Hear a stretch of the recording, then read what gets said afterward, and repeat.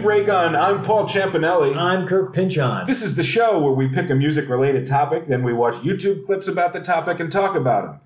And if you go to musicraygun.com, you'll find a video playlist for this and every episode so you can see what we're talking about. And that's a big part of the fun, I think. It's almost all the fun. People should go, if you listen to the episode all the way through, when you're done, go to musicraygun.com/playlists, watch the videos. Do it. Or do it before you listen to the episode. You do you. Yeah. Yeah. I said we always pick a topic, but not always. Sometimes we do grab bags. Yep. And there's another tradition that we've established before where every 13 weeks we take a look back at the topics we've done in the past and pick out one more video for each of those old topics. And what do we call those episodes? We call those episodes B-sides. Those are our B-sides. So we're doing tonight B-sides. B-sides. B-sides 3. 3. Yep. I like B-sides because a lot of it, and this is what will be mostly what I'm doing tonight, is I forgot something. I feel like I need to make amends. Yeah. Which is nice. I mean, I'll be totally transparent. Some of them I don't know what the B-side is going to be, and I have to think about it and pick something. But some of them are definitely like, literally the day after we record an episode, I'll be like, oh, I totally should have, we should have had this. Or I might even have already put a video aside in my queue of, to be used later videos and then forgotten it was there. Yep. There's going to be one like that tonight, but I was really furious with myself I didn't include. That's what's great about the show. You can make amends. Yeah. Should we run down what we're going to talk about, or should we just let it unfold? Let's let it unfold and talk about it in the moment. Our last B-Sides episode was episode 26. So before we get into the official B-Sides for this episode, there's a bonus. You wanted to go back to a slightly older episode. Yes. I had to make a big amends in my mind. Yeah. In B-Sides 2, you had a B-Side for our funk episode, which was 25. Yes. You feel really badly. You told me that there's another band that you neglected to cover for funk, so we're going to have a little bonus to start off. Bonus, yes, because I felt very bad because they're one of my favorite bands, my top 5 favorite artists. Yeah, and that's Earth, Wind, and Fire. Yeah, and we talked about them in our disco episode. Yeah, we didn't have it in the disco episode. I don't believe. Oh no, was it a disco B-side? No, I don't think we've ever. I'm not sure if we've had Earth, Wind, and Fire on. Yeah, we watched Soul Train line to September, I think. Oh, maybe we did. Yeah. But we haven't had them on, and I'm sure we'll have them on. We haven't seen them Right. And this is a great live video of, this is something that they've called, they call this the Earth, Wind, and Fire National Anthem. Really? Yes, that's The Way of the World. I'm ashamed to say I don't think I know this song. This version, the live version is better than the original. The original is a little bit slower. This is a little bit funkier, a little bit more up-tempo. Okay. And Earth, Wind, and Fire to me is the definition of joyful noise. Like, I know exactly what you mean. Yeah. I mean, they're great. Everyone cross-generationally loves them. If you don't like them, then I'm going to go ahead and say there's something wrong. You have shit inside of your heart. Yes. No, and that is true because I'm like, there are times I'll put on Earth, Wind, and Fire and I'll be like, things are okay. Yeah. Things are all right. We're doing okay. They're real positive. Yeah, and it's all very genuine. So this is from, and there's some good stuff in this. Do you know what year this performance 75. is from? Okay. Maybe you know it, maybe you don't. It's not one of the big disco hits. Lots of chimes in this opening. So have you heard this? No, I don't think so. This is... it just makes me feel good. Yes, I do, Maurice White. I feel very good. R.I.P. Maurice White. So this is actually from a movie that I forgot about from 75 called That's the Way of the World. Oh, never heard of that either. I've never seen it. I only know about it. Earth, Wind, and Fire is in the movie as a group called The Group. And they have this and I think Shining Star on that album. it's a real 70s movie. It's kind of a drama-ish about the record business, about like the evil, nefarious ways of the music industry, starring Harvey Keitel. Holy shit! I was going to ask you if there were any big name actors. Harvey Keitel's the only big actor in it. Very young Harvey Keitel playing like a. Is this pre-Mean Streets Harvey Keitel? I'm not sure when Mean Streets came out. I can't remember. We can look it up. That's The Way of the World is from 1975. Yeah, that's when the movie came out, and that's when the soundtrack came out. Okay. I thought Mean Streets was Harvey Keitel's first movie. I thought he was early. Well, I think Mean Streets was like 73. You got it. Yeah. I just looked it up in 73. Yeah. Yep. So he did this movie called That's Where the World, Earth, Wind, and Fire. It wasn't a huge movie. It's more iconic because of Earth, Wind, and Fire. Yeah. You can see it on YouTube, bits and pieces of it. But this is the Earth, Wind, and Fire national anthem. Self-described or critic-described? Self-described. In fact, I think he even says it in this live version. Oh, look at the audience. The audience is just down. They're down for it. Yeah. So do you notice? Oh, yeah. Okay. Now that we've got to the hook, I recognize this. Yes. Yeah. That's the hook. And there's a young Philip Bailey and a young Maurice White, singing together. And I've read the Philip Bailey autobiography. Yeah. And he's so like, Maurice White was like my older brother who I looked up to forever. Yeah. Like they were really just like, look at it, they're like arm in arm right now. Yeah. But there was like this big brother, young brother like dynamic. What's the age difference between them? At least probably 7 years. Like Phil Bailey was really young. Earth, Wind, and Fire started in 70 with basically Maurice out of Chicago, basically Maurice and Verdine White, the bassist, the brothers. And then 2 years later, Phil Bailey came in. So, and they were all like, oh, he's the young little kid. He must have been like 19. Yeah. So I think Maurice was maybe in his mid-20s about then. Real paternal guy in his mid-20s. Exactly. Yeah. Exactly. But what's also great about Earth, Wind, and Fire, I would say through this for a second. There's Verdine. But there's really only 3 remaining from 1972, which is Verdine White, Philip Bailey, and then another guy, percussion guy, so that's named Johnson. I can't remember his name. But they still exist and tour around them. They still exist as a band. Yeah. So here's what's even more fascinating is the rest of the band have been around since 2001. So they've even been with them longer. And then there's one guy in there that's been with them since 96. All right. The funny thing is, you say 2001, and I'm like, that's not that long, but it's almost 20 years. Yes, so. it's crazy. Yeah. I mean, that's the thing. I mean, they've been around since I was born, and they've still. This is like one of the few times I'm like, oh, a good guitar solo. Yeah. Oh, I know what you mean. Yeah. I'm real picky with guitar solos. Yeah. This one's because it fits in with the rhythm and everything. Yeah. But what I love about them too is they're also that nowadays they get who they are. They're like, yeah, we'll play wherever. Yeah, wants to play the Rose Bowl? Act, but that's fine. They're like, do you want to play the Rose Bowl parade? Yeah, we'll play the Rose Bowl parade. Do you need to hear September? Yeah, we'll play September. Of course you're going to play September. Yeah, we don't care. We will play the music that we love to play. Yeah. And I always am a big fan of that attitude in life. I think I mentioned this before on the show, but if not, I just like this tidbit that the woman who co-wrote September also wrote Neutron Dance by the Pointer Sisters and the theme song for Friends that you hate so much. I forgot about it. Yes. I love Neutron Dance. Neutron Dance is amazing. Yes. Friends not so much, but Neutron Dance is... Oh, we need to put some Pointer Sisters on it. Yeah. They're great. This is good guitar. Yeah, it is a great. I mean, this is them 75. They're all in their mid-20s. They're all young. They're all just killing it. Yeah.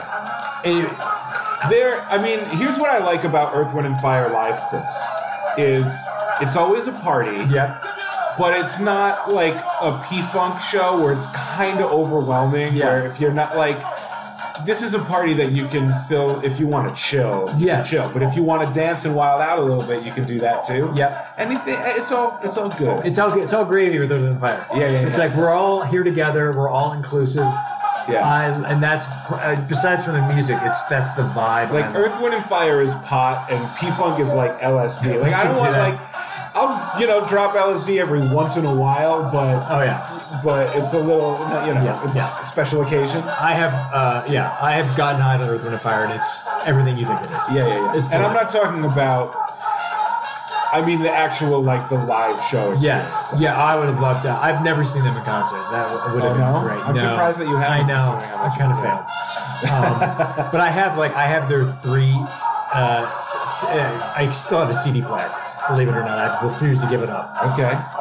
And at least 2 or 3 times a month, I would play this song. Okay. Just because, and is this for just to feel good? Just to feel good. Just to feel good. I've made my kids get into Earth, Wind and Fire, and now they dig it too. Oh, my parents love Earth, Wind and Fire. Yeah, and like you said, you have shit in your blood if you can't like Earth, Wind and Fire. Yeah. How can you not? They're everything. Yeah. They're just happiness. And there's so many people in the band. Yeah. And if you go on Wikipedia and look at everyone who's in the band, it's it's one of those, it's like 30 people. On Wikipedia where it says current members and then past members, and the past member list stretches the span of the article. It's insanity. Yeah. It's like their show closer. Yeah. When did he die? He died 2016. Yeah, I vaguely remember. Yeah. It's Parkinson's, I believe. Yeah. Okay. Now let's get into our B-sides proper. B-sides proper, yeah. The episode that came after our last B-sides was our Minneapolis episode. Yes. Episode 27. Yeah. So you selected a Minneapolis B-side, which will surprise no one, but that's fine because we're always in the mood for Prince. Yes. I picked The Time doing their song Release It from the movie Graffiti Bridge. Right. Now, because you mentioned Graffiti Bridge in our last episode, the Quincy Jones episode, I just have to ask, are we going to see Tevin Campbell in this clip? We're not going to see Tevin Campbell. Okay, that's fine. He's not from Minneapolis. He's not from Minneapolis. But I put this on because I screwed up during that episode. You can actually hear me because there's one moment where I go, oh, it's that one. I put, I had written down Time Release It Graffiti Bridge in our email, but I had mistakenly given you the link to Sheena Easton's Sugar Walls. Oh, okay. I messed up. I think I tried to change it around because I originally had Sheena Easton in there, and I was like, she's Scottish. She really shouldn't. So that was supposed to be the B-side, was the Sheena Easton clip. Yes, exactly. Right. The Time was supposed to be, Okay. Yeah, I completely switched them. Okay. So I was like, I got to make this happen. That's fine. We watched the trailer for Graffiti Bridge in our very first episode. That was one of our clips from our Prince episode. Yeah.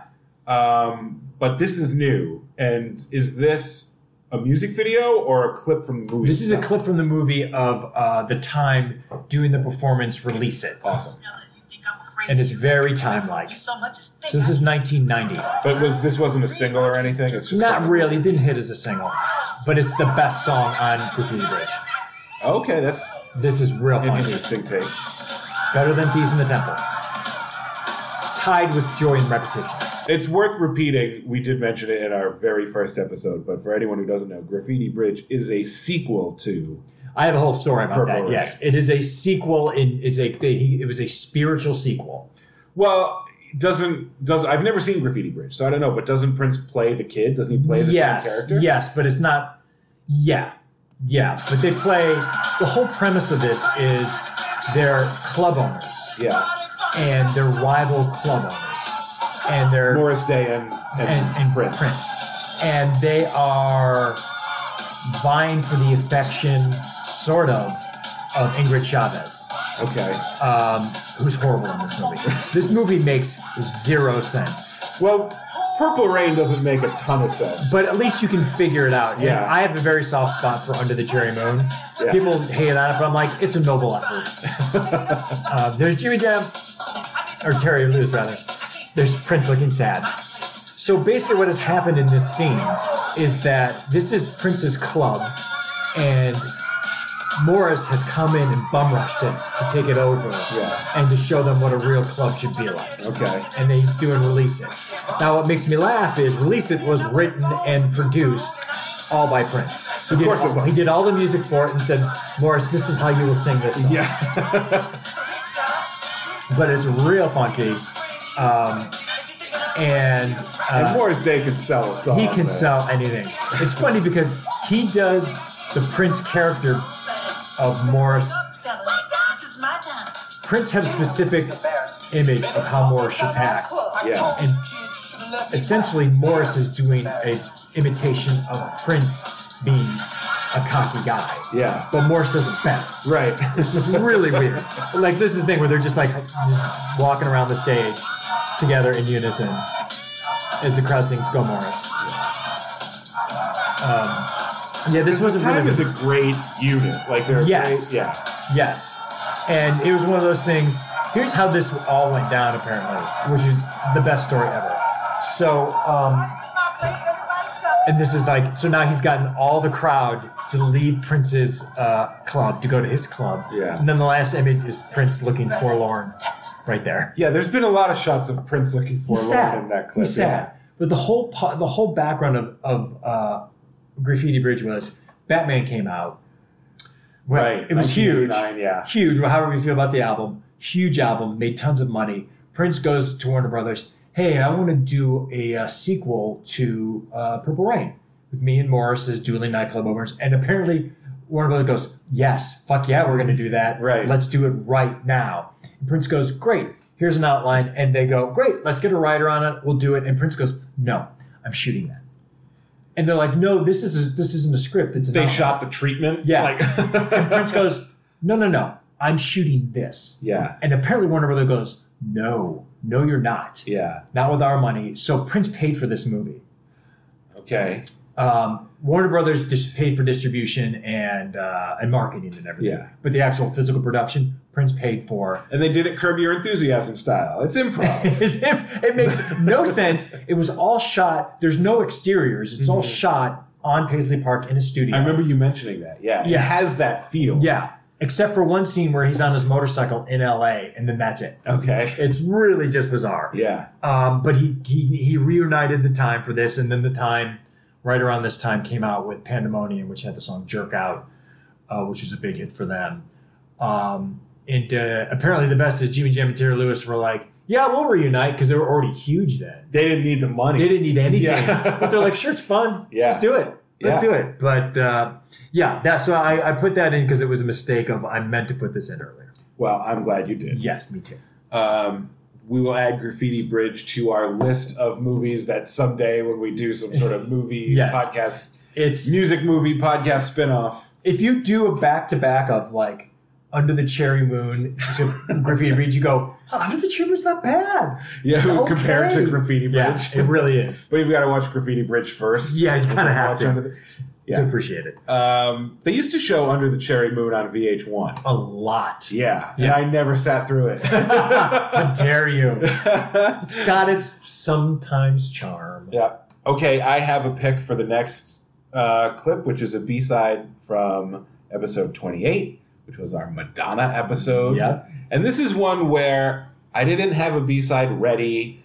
I kind of went back and forth between a few different things before I just decided, let's just watch the video for Cherish. Because Cherish is fucking great. Well, here's the thing. Like, I just sort of... It's the last one I picked for this episode, and I was just like, well, just do Cherish. Yeah. And in large part, I was like, I want to do Cherish as context for a future Janet Jackson episode that we're definitely going to do for when we talk about the Love Will Never Do video, which was also directed by Herb Ritz. Yeah. And all his videos look the same and have a lot in common. So this is originally, I was just like, this will just be context for when we talk about Love Will Never Do sometime in the future. But then I watched the video and I forgot how good Cherish is. Yeah. How weird and interesting the video for it is. And I have in front of me, if you'll look, more than one page of notes on this is Cherish. fantastic. So I have so much to say because I started researching it and I was like, oh my God. So, so let's I'm just going to let you spit hot fire. Yeah, Herb Ritz directed it, the famous photographer. It was the first video he directed. Oh, I didn't know that. Yes, he Madonna liked him. He had photographed the album cover for True Blue. Cherish is off of Like a Prayer, which is the album after True Blue. Yes. So she was like, Herb Ritts, I want you to direct my next video. And he was like, I'm a photographer. I don't know anything about film. I don't know how to direct a music video. And she was like, well, you have a few weeks to learn. Which is the most Madonna thing you can say. Because I'm Madonna. Yeah. Which is both Madonna being cocky, like, I get what I want. Yeah. And also, like, I believe in you, Herb. Like, you can do it. Yeah, like, you're the best. Yeah. And so I know that you can do this. He made a classic music video. Oh, it's fantastic. Which they shot in Malibu on July 22nd, 1989. Oh, my God. So almost 30 years ago. Wow. 29 years ago. Yeah. But I was saying, like, his videos look like his photographs. Yeah. Mostly black and white. Yeah. Lots of outdoors settings, lots of beaches or deserts. Yeah. So this video is on the beach. The Chris Isaak video for Wicked Game, which is very famous, is on the beach. Too. Yeah. Very similarly. Boy, he knows sexy. Yeah, he knows sexy. Yeah, he knows how to make. Yeah. Well, it's not like the people he's working with aren't already sexy. That's true. Yeah, he's already playing with a full deck. So. But yeah, he can turn sexiness up to 11. Yeah, exactly. Then there's also the In the Closet video for Michael. Oh my God! Yeah, those are all so very similar. Holy shit! That one's not black and white though; it's all sepia tone, which is slightly. Oh yeah, that's right. Yeah. Oh, wow. Love Will Never Do isn't a beach. I think they're out in the middle of like a desert. Yeah, they're in the desert, but it's very similar look. That's the number one for me. This is Like a Person. This is 1989. Wicked Game and Love Will Never Do. Both of those videos dropped within months of each other in 90 or 91. Oh, God, so those were both out and big at the same time. Yeah. So I thought in my head that Herb Ritts did way more videos because all of those are so iconic. Yeah. But those are mostly it. It's so funny. I don't think he ever did a movie either. Like, you would figure, like, someone was like, hey, you can do a movie now. What movie do you want to do? He was a photographer. Yeah. These are moving photography in the true sense of the word. But yeah, let's watch. And this song is like, to me, the last early period Madonna song. The last, like, pure fun pop. Yeah. Before she settled into just taking herself totally seriously. Yeah, I could see that. This is easily my favorite track on Like a Prayer. Yeah. Even more than Express Yourself. Okay, I like Cherish. I'll take Express Yourself. Yeah. But I think we had this conversation. I think I asked you if you like this song. Oh, wait, did I ask you, or like, what do you like more, this or True Blue? No, I think you asked, I don't remember. There was some question like that. I think we asked each other, like, favorite Janet Jackson. Yeah, okay. You know what? It might have been my friend Mike, and he's like, oh, True Blue's way better. I was like, fuck you, you're stupid. Cherish is better. Cherish is amazing. Cherish is great. Yeah. It's got such a hook. I love pop music, man. I don't like, it's bright and it's sunny and it's bubblegummy, but it's not treacly and sappy. Like, I don't like sap. Yeah. But I do love pop. Yeah. And this is just pure pop. Yeah. This is purely wonderfully perfected pop. Yeah. So this is a weird video where she's just sort of playing on the beach, and then there are mermen. There are sexy mermen. Because why not? Right, because Herb Ritts is like, I like sexy dudes, and let's make them mer people. Because why not? 3 of them, there's 4 of them, I think. Yeah. There's 3 or 4 of them. One of them is Tony Ward. Tony Ward, who's a model who Madonna dated for. Okay. And the rest of them are water polo players from Pepperdine. Because water polo players are fucking shredded. Yeah. Oh my God. So this very Herb Ritzy, like. Yes. It's interesting because it like, Madonna is peak sexy in this. Yes. And then also the dudes are incredibly sexy. Yeah. It's got something for everybody to objectify. You can objectify everyone. I love too how her hair is quote unquote messy. Right. It's perfectly messy and it's so sexy. Yeah. She's amazing in this video. Yeah, she is really great. So like I said, I did some research into this. Yeah. And I ended up finding a couple of scholarly essays about the video for Cherish. Like the meaning of it?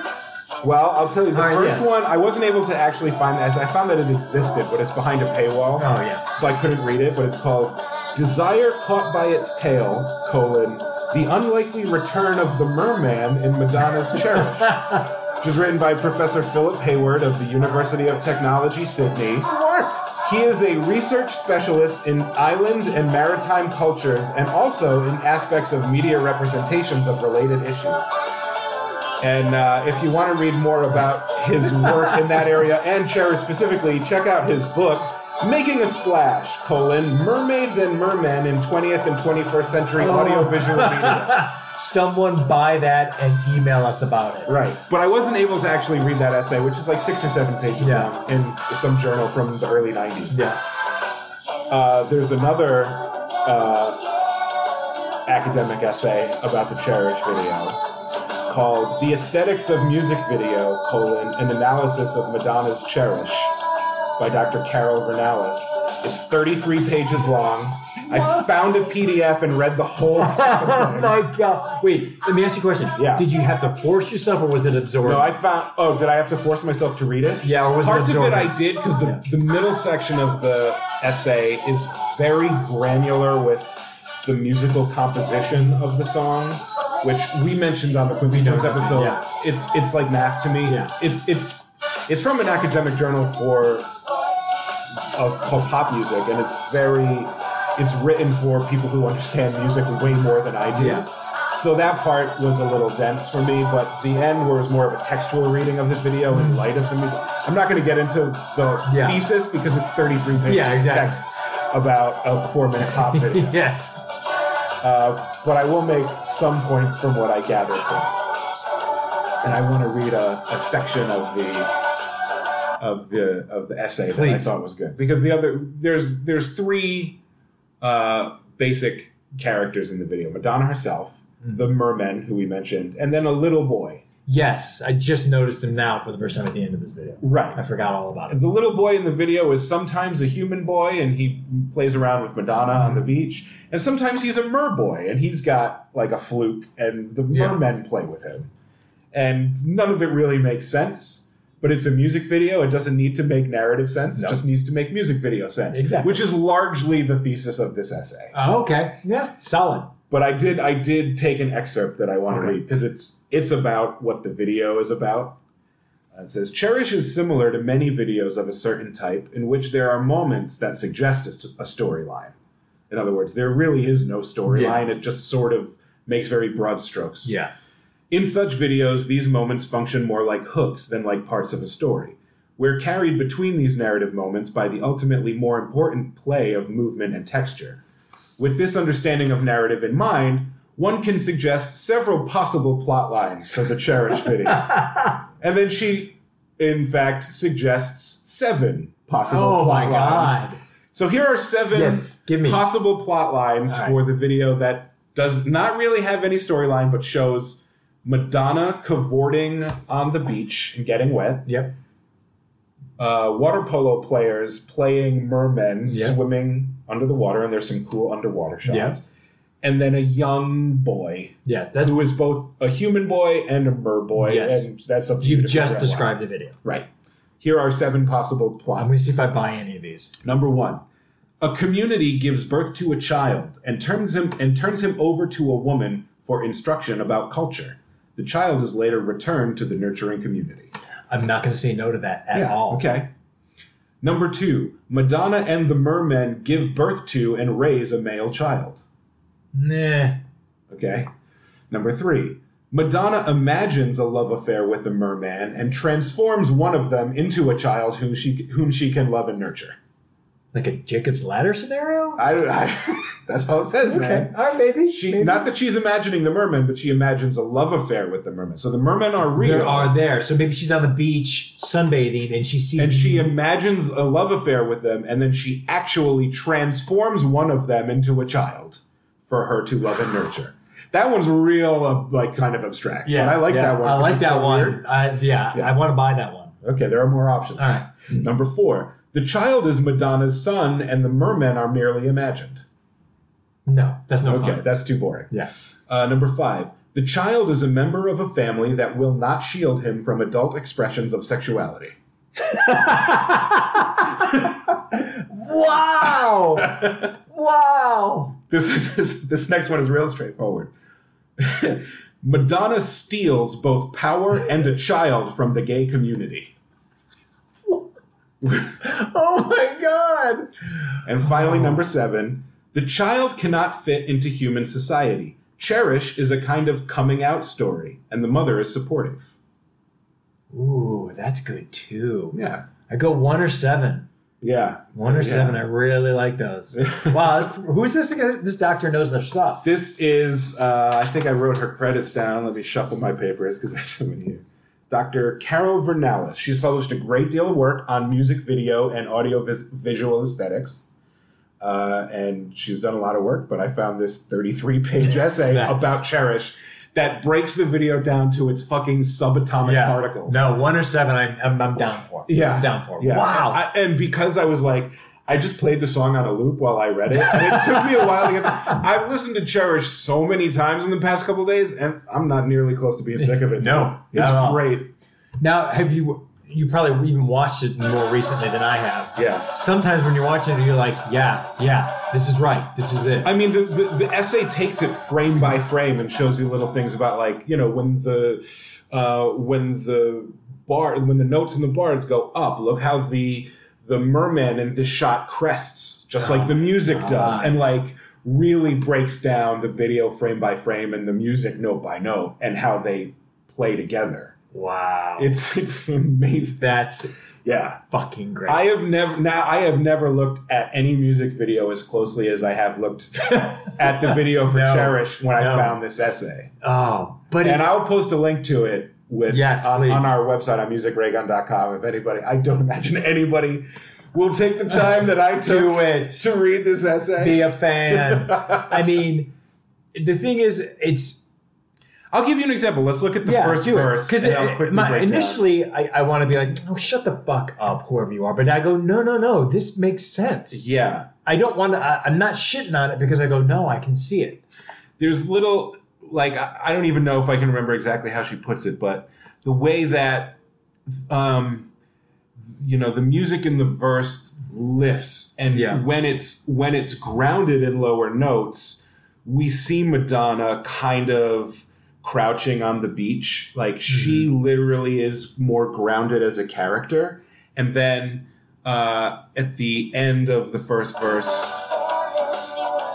you see how she's sort of like now she's sort of standing up, and the music's picking up again, and she's standing up. And now as it goes into the last line of the verse, when she goes way high to like a D4, now we see like literally a cresting merman. It almost looks like he's flying, and we're sort of taking off with the music, right? And now the verse resolves itself. She's back on the sand, and there's a fade to black. Yes, as we go into the chorus, and then back to the cresting merman. Right. So it really breaks down how the video. It talks about, like, film is very, you stand outside a scene and it makes visual sense and it moves left to right. But music videos, because they're more formalistic and they're trying to illustrate music, and it's sort of impossible to actually be narrative. Yeah. That music videos become like visual music. Yeah, absolutely. Music video. Oh my God. And that's the kind of the thesis statement, and it gets really, really in depth, obviously. Yeah. I mean, it's no joke, it's fascinating. It really was fascinating. Yeah. Yeah. So because you want to go, no, shut up. But then you see the video, you're like, no, wait, that's happening. Yeah. It just breaks everything down. It breaks down every visual. Like, obviously, there's 7 possible plot points. Yeah. So I originally was just like, I don't know what to do for the Madonna B-side. We'll just watch Cherish because it's good.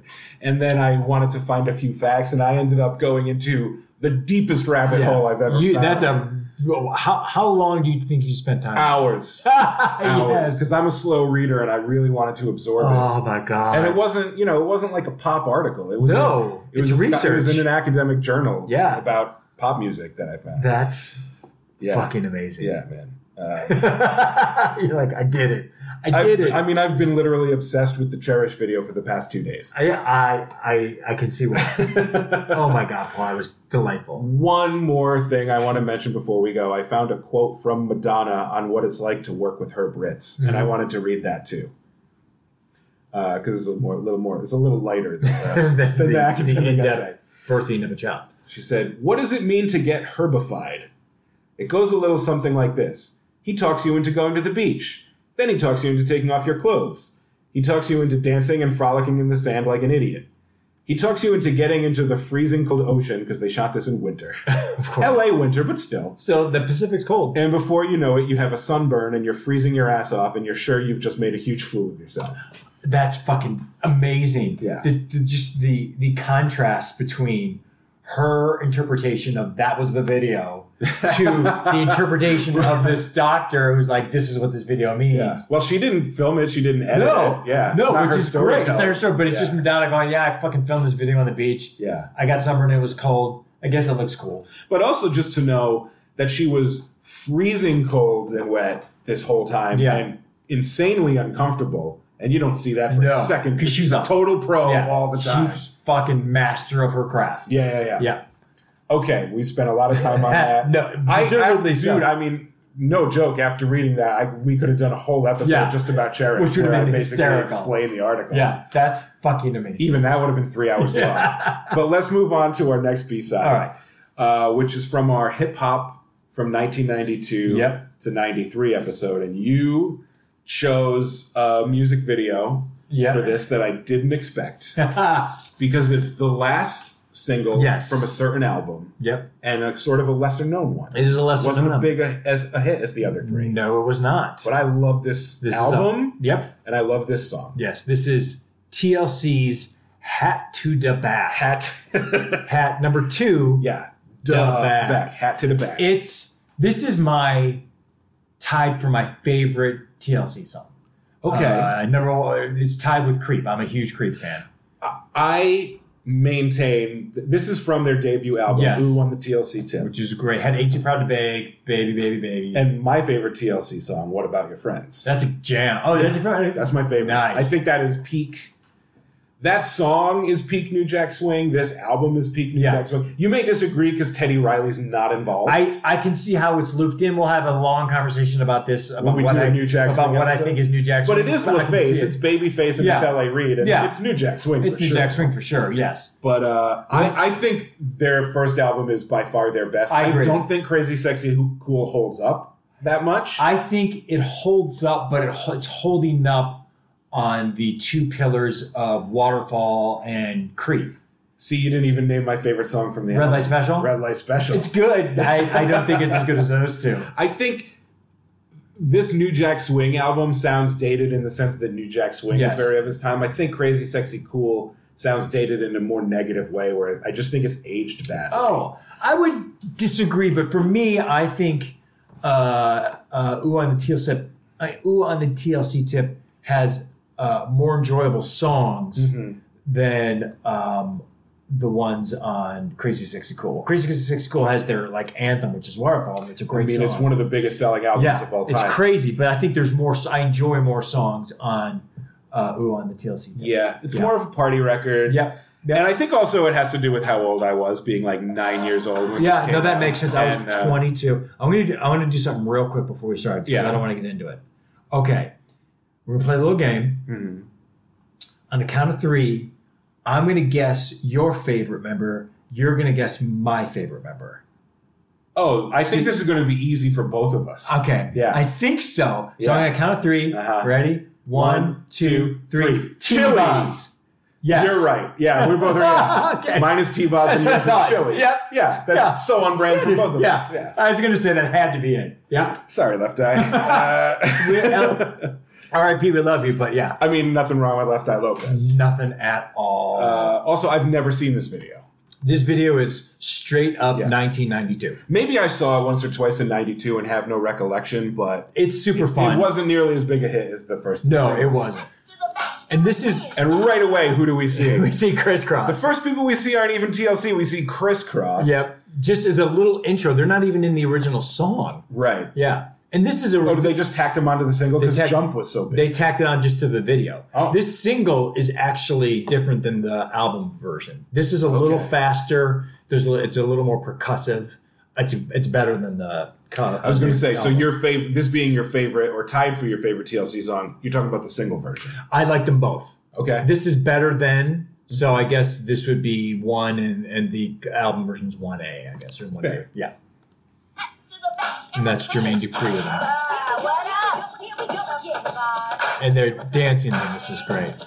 I just love it's still early 90s, so lots of bright colors. Yes. But you know what I love is the black and white with the flannels and the hats. Oh, it's such a good look. It's got a little bit of a gangsta. Yeah, it's a little grimy, but it's still totally New Jack Swing. Yeah, But this is around. 92. New Jack Swing is tapering off. It's tapering off. It's on its last gasp. Right. Yeah.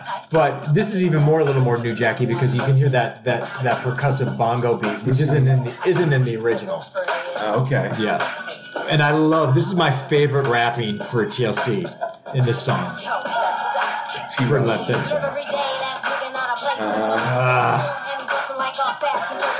Cardi B still, everyone compares her to Nicki and Lil Kim.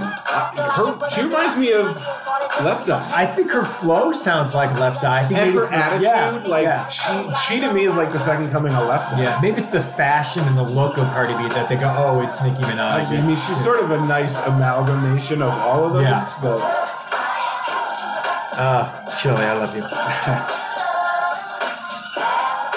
And they're such good dancers too. Yeah. They're cool. They're cool. And sexy and crazy. Yeah. And it is also they have 3 monster albums in a row. Yeah. Just huge.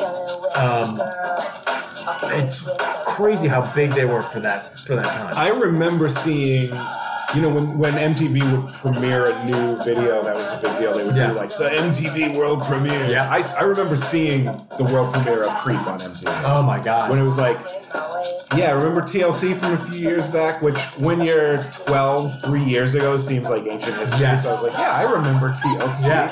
It's they have a new album. Here's the first video for the first single.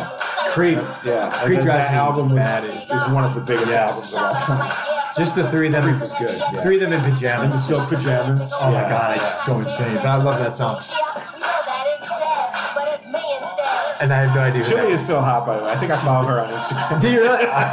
God bless you, Paul. I really should. Yeah. I think the 2 of them. I know that after Left Eye died, another woman came in real quick. Really? I thought so. I think they've put out albums since Left Eye died. Yeah, but they haven't really. They put out an album a year or 2 ago that they funded with Kickstarter, and when they started the Kickstarter, they announced this is going to be our last album. Oh wow! Yeah. Wow. I don't think that means they officially broke up because I think they'll still perform. They should. Chili and T-Boz from time to time, but they're we're not going to make any more new music. Yeah. Yeah, I can see that. Yeah, they're pushing 50, I think. Yeah, they're like my age. Yeah. Yeah. Oh, they're so good at dancing. Yeah. And it's real 90s dancing that I still love. Just the baggy clothes. Everybody just wanted to have no shape. Yep, but, exactly. Everything is baggy. T-shirts, pants, jacket, everything. It was cool. But you don't even need to see Chili's body to know that she's fucking hot. Yeah. So just wear baggy clothes. Huge. Why not? Jeans, not Jinkos, but But baggy jeans with Timberlands look and just a giant jean jacket or whatever. I've been in LA a long time. I still have Timberlands. I will not give them up. Baggy jeans and Timberlands. Maybe it's just me showing my age. Where I'm just it's a great look. It's a good look, man. It's a good look. It has to be Timberlands. It has to be. Otherwise, the baggy jeans just look sloppy. But Timberlands just seem to give them a lift somehow. And also, I would say you can't have Timberlands and skinny jeans. I don't think it doesn't work as well. It doesn't work. I've seen some hipsters with skinny jeans and those LL Bean duck boots with the rubbery brown front. Oh my God, really? Yeah. I had douchebags at the school I went to in Cleveland wore that in the 80s, and I hated them. They were well, the as a New Englander, kids. I'm people wear those because it's snowy and slushy outside. I don't find them fashionable. That's why people wore Timberlands in New York. Well, that's true. Even Docs were originally work boots, but exactly. Yeah. Okay, the next episode we're doing a B-sides for is episode 31. We skipped 30 because I think that was a grab bag. Yeah. This is Rebel Girls 2. Okay, yes. I've got another Rebel Girls don't- video. I want to say I might know. I don't think you know the Modettes. They're pretty. This sounded so snobby. They're pretty obscure. I don't think you know them. I don't think so. But this is so not your Stick to kind your of Joan music. Jett. No, yeah. No, I don't think I do know. Because I don't think you're going to like this. This is a real Paul thing and a real not a Kirk thing. Honestly, the reason why I thought I knew them is because I thought it was a woman named Mo Dietz. Oh, no. Honestly, I was like, oh, do I know Mo Mo Dietz? Dietz. Yeah. Or that's what you want when you want to know more about a girl. Paul, shut it down. Tell me Mo. I want Mo Dietz. That was delightful. I hate myself. No, don't embrace that. No, the Modettes were sort of a post-punk girl group, supergroup. The lead singer is the original lead singer for Lilliput, a.k.a. Kleenex, where we watched they were the Swiss band that did that crazy Yeah. honky, I said honky, I didn't mean white, I meant, because they had a honky saxophone. Yes, no, I remember that. Where they were playing in front of a gym full of stone-faced Yes. people, and then like a few people who were super into it. Okay, yeah, I do remember that. Yeah, just going crazy. Yeah. Their original lead singer, who's not performing with them in the clip that we watched, she's the lead singer of the Modettes. The guitar player was a founding member of the Slits, Okay, I know that. and also played for a minute in the Raincoats. Don't know that. The bass player was in a band called Bank of Dresden, who I've never heard. I just had to look. I looked up the band. I've never heard of Band of Dresden, but the bass player used to be in it. That's a great name for a band. Yeah. This is White Mice, which is, quote unquote, their best known song, which is not to say it's super known at all. They existed from, I think, 79 to 81. Like, they existed for 1 minute. I think they put out an EP and a single. Like, they were a very short-lived band and did not make any sort of a splash, but this is sort of like a college rock kind of song. And what year is this again? This song is from 79. This is their first single, White Mice. And they were only together, I wrote down 3 years. But it's very post-punky, you know, like those bands, the Slits and Raincoats. And there's a little text intro to this video. It says, shot with Ian H. in an afternoon in the London College of Printing studio on very primitive equipment. All I have left is this very dodgy quality VHS. So with apologies for that, sit back and enjoy one of the most underrated punk bands of the 80s. All hail the Modettes. And this is like a VHS copy of a dub of a VHS. It doesn't look and sound great, but it's all that exists of that. But that might make it better to me, I think. Yeah, maybe. Because it's pretty lo-fi anyway, because of the type of music it is. That's the sleeve from their single. Oh, that's a great sleeve. Wait, the drummer is muting her snare with a magazine. Yeah, because that's all they can afford. That's fucking great. And it looks cool. It's punk rock. Oh my god, Don't they look awesome? This is vintage Paul. Yeah, I love this shit.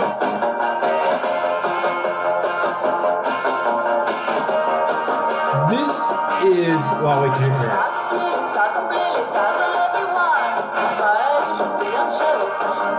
She is, I believe, singing in English, but with a thick German accent. I swear to God, I could not tell what Okay. She's the one who was the founding member of Lilliput. So she's Swiss German.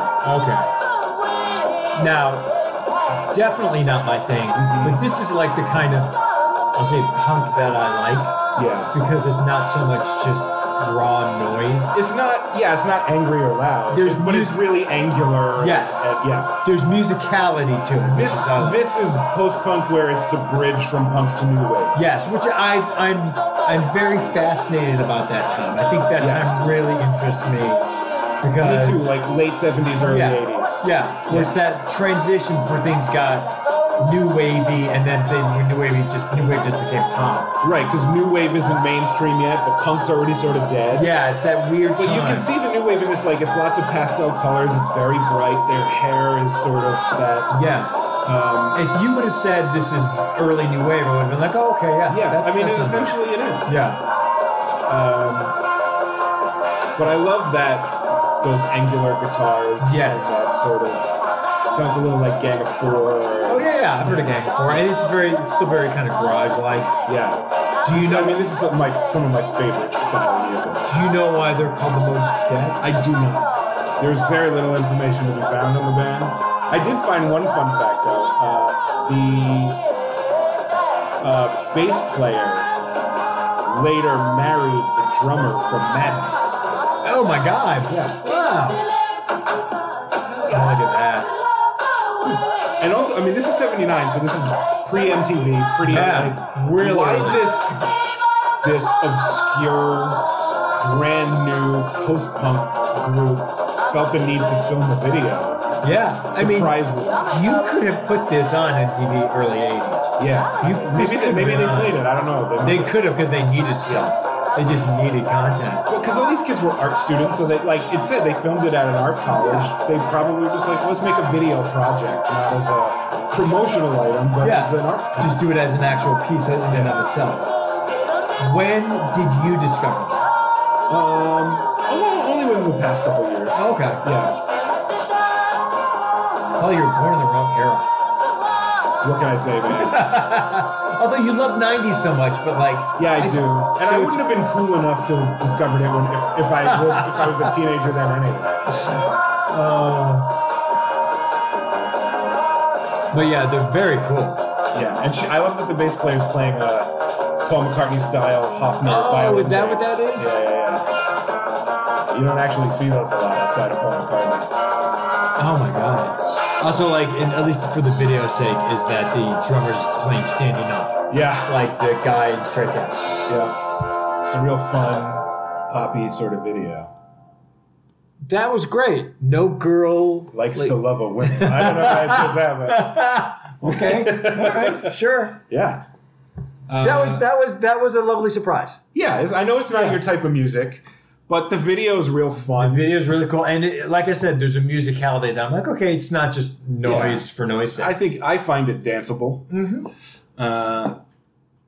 But let's move on to a clip of yours that is a B-side from the Jimmy Jam and Terry Lewis episode. Yes. This is, we've mentioned her before when I talked about Alexander O'Neill from Minneapolis. This was his like duet partner. They did the song. I do remember I Never Knew Love Like This. Yeah. She did Saturday Love, which is a classic. This is her first single. This is 1984. This is, so it's fairly early Jimmy Jam Terry Lewis. It's before Janet. Did you say your name? I don't think you Sherelle. Sherelle. And you're gonna hear it and you're like, wow, it sounds like early Jimmy Jam Terry Lewis, meaning it sounds like Prince. Okay. 84, yeah. You'll know this song, not this version, and I'll explain why, because it's a tragedy. Okay. So we can just play. And the video is straight up silly. It's basically a take on King Kong. Oh, it's 1999. Yeah, a little bit that. It's just like a, sort of a, it's like a flat instead of a sharp note or something. It's very, very Prince-like. Yeah. So it's. Well, I mean, look, if someone wants to remake 1999 a million times, do it. We're not going to hit them. Yeah. So I'll wait to hear the hook.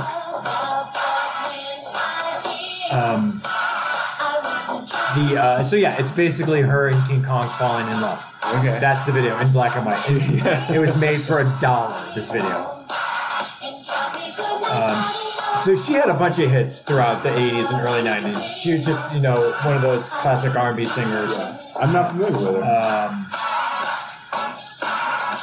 I'm trying to wait for the chorus so you can hear it. Did we watch another video on a past episode where a woman's terrorized by King Kong? I feel like we did, but I wouldn't know what it is. It feels like a woman who's in an apartment or something, and there's something outside the window. So here it is. So the song, I'm waiting for it to come. I'll just say it anyway. Okay, I didn't mean to turn you on. Yeah. Became a big hit for Robert Palmer. Oh, okay. That 2 years later, I didn't mean to turn you on was his big. Is it from the album that had Addicted to Love? It was either before. No, because I think Addicted to Love was Riptide. So it was either before or after. Right. I think it was after. What's the big follow up from the next album? Simply Irresistible. Simply Irresistible. So actually, this might have been a little. This was before Addicted to Love. Okay. But I didn't mean. I didn't his version. His cover. Yes. Okay. And his cover was fucking huge. Really? Yeah. I wonder if I heard it, I'd say, oh, I've heard this. His and this is why it makes me mad. Her version was on Billboard's at number 79. His was at 8. I mean, sometimes covers do that, man. I'm going to go ahead and say it's because it's a white guy. Well, sure. Yes. That probably has something to do with it. But. And then here's King Kong breakdancing on a New York's building. That's awesome. Yeah, it's fucking great. Look at that. It's a guy in a gorilla suit. You say King Kong, but it's a dude. It's a dude in a gorilla suit. In a gorilla suit that you'd get at Party City. Yes. One of those. Just killing it on a sound stage on a building. Why are gorilla suits such a perennial costume that just works? It always works. There's something so funny about it. It always works. Yeah. Always works. Yeah, and this was great too because there were points in the early 80s where breakdancing was big and they're like, it's got to be in every video. Right, every video has to have breakdancing. You just have to have it. No matter what. I love this song, by the way. It's a great song. Yeah, this is great. And it makes me mad because I think that, and I like Robert Palmer, but his version of this sucks. I mean, it's hardly the first time a white artist covered a black artist and did an inferior version that had a way bigger hit. There's a long history of that. And I think Jimmy Jam and Terry Lewis talked about it. Yeah. And they're like, well, I mean, we got paid because he did the cover. However, the Sherelle. So they wrote it, they didn't just produce it, they wrote and produced it. Yeah. See, was it a dream? Was it because she was reading a King Kong comic as an adult woman? I feel like the "it's all a dream" trope is so present in so many early music videos. Yep. Because you had to. What else are you going to make the movie? What are you just going to make it about? Right, because nothing made sense. Nothing made sense. As Professor Carol, what's her name, explains. Yes. You can't actually tell a narrative story. No. Because video sort of has to follow the structure of a song, which in a pop song, when it goes through the verse, chorus, verse structure is cyclical rather than linear. So anyway. You're making me exhausted. Okay. I'm not smart enough. Do you have anything else to add? No, that was it. I just it's a little unknown gem. She had bigger hits. This was pretty big for her, but then Robert Palmer stole it. Okay. Well, let's move on to a B-side for episode 33, Slow Jam. Oh, Paul. This is the one where I really struggled with. Why? Not this. This picking of the slow jams for the episode. For this episode? No. So this is when you really wanted to include on the slow jam. It was on there immediately. I mean, I took things on, I pulled them, I switched things around.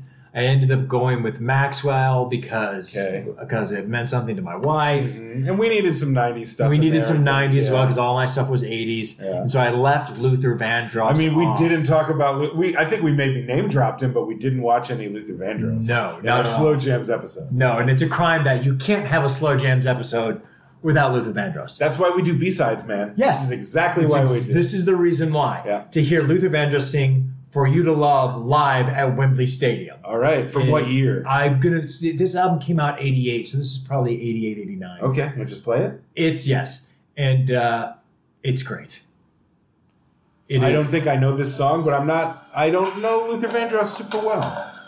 I think The Power of Love is the only song I can name. Yeah, that was early 90s. Yeah. His big heyday was throughout the 80s. Right. He has an album, a best of album called The Best of Love, which is a 2-disc set. That's all you need. That's all you need for just some wonderful. Is that just the title of his greatest hits package, or is it like these are the best Luther Vandross love songs? Well, they're all love songs. They're all love songs. They're literally all love songs. Okay. Because sometimes they'll do a themed album like that, right? Yeah. Or this is just he does just all love songs. Yeah. So I love him. He's got 3 backup singers walking around him in gowns and tuxes, snapping at appropriate moments. Everyone's wearing real sparkly, studded, rhinestone-y outfits. And this is a live version. This version sounds exactly like the studio. Yeah. That's how good he can sing. Yeah. And he's Luther, so he's not moving around the stage much.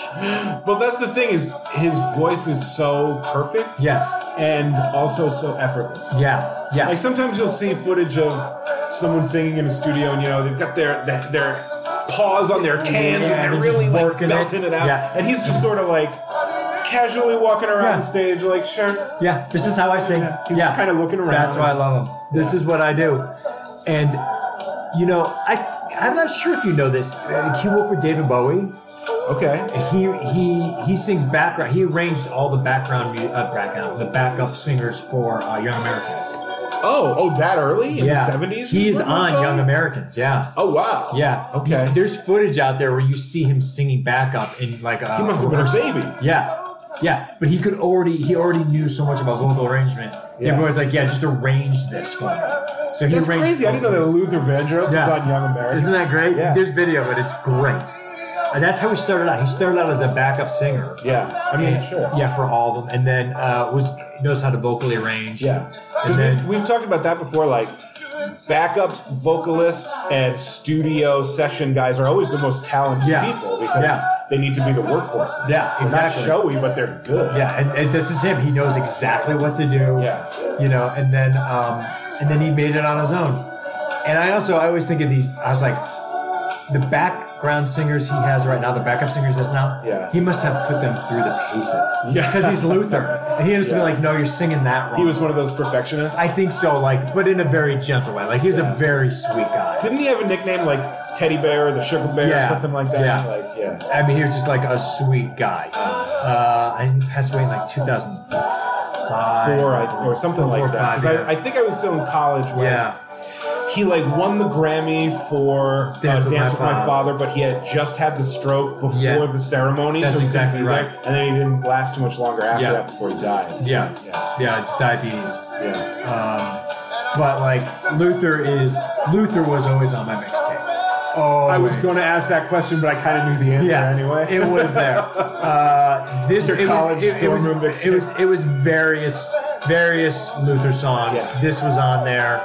This is a song to slow dance to. Yes. If you're not going to do some other activity. Yes. This would be a little precursor slow dancing.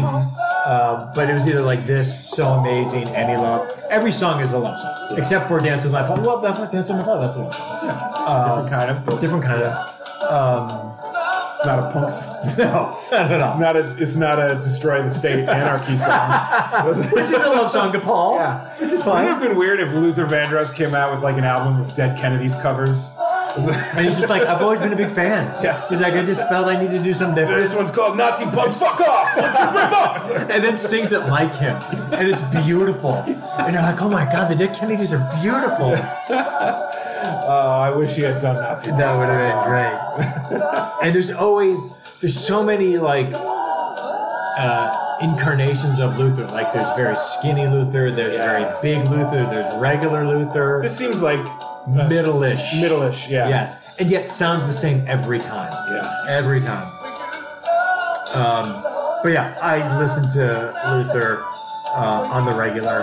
I was luckily Anne likes Luther as well, except she likes the one song I don't like of his. But I'm like, it's okay. Are you going to say which one it is? It's only for one night. Okay.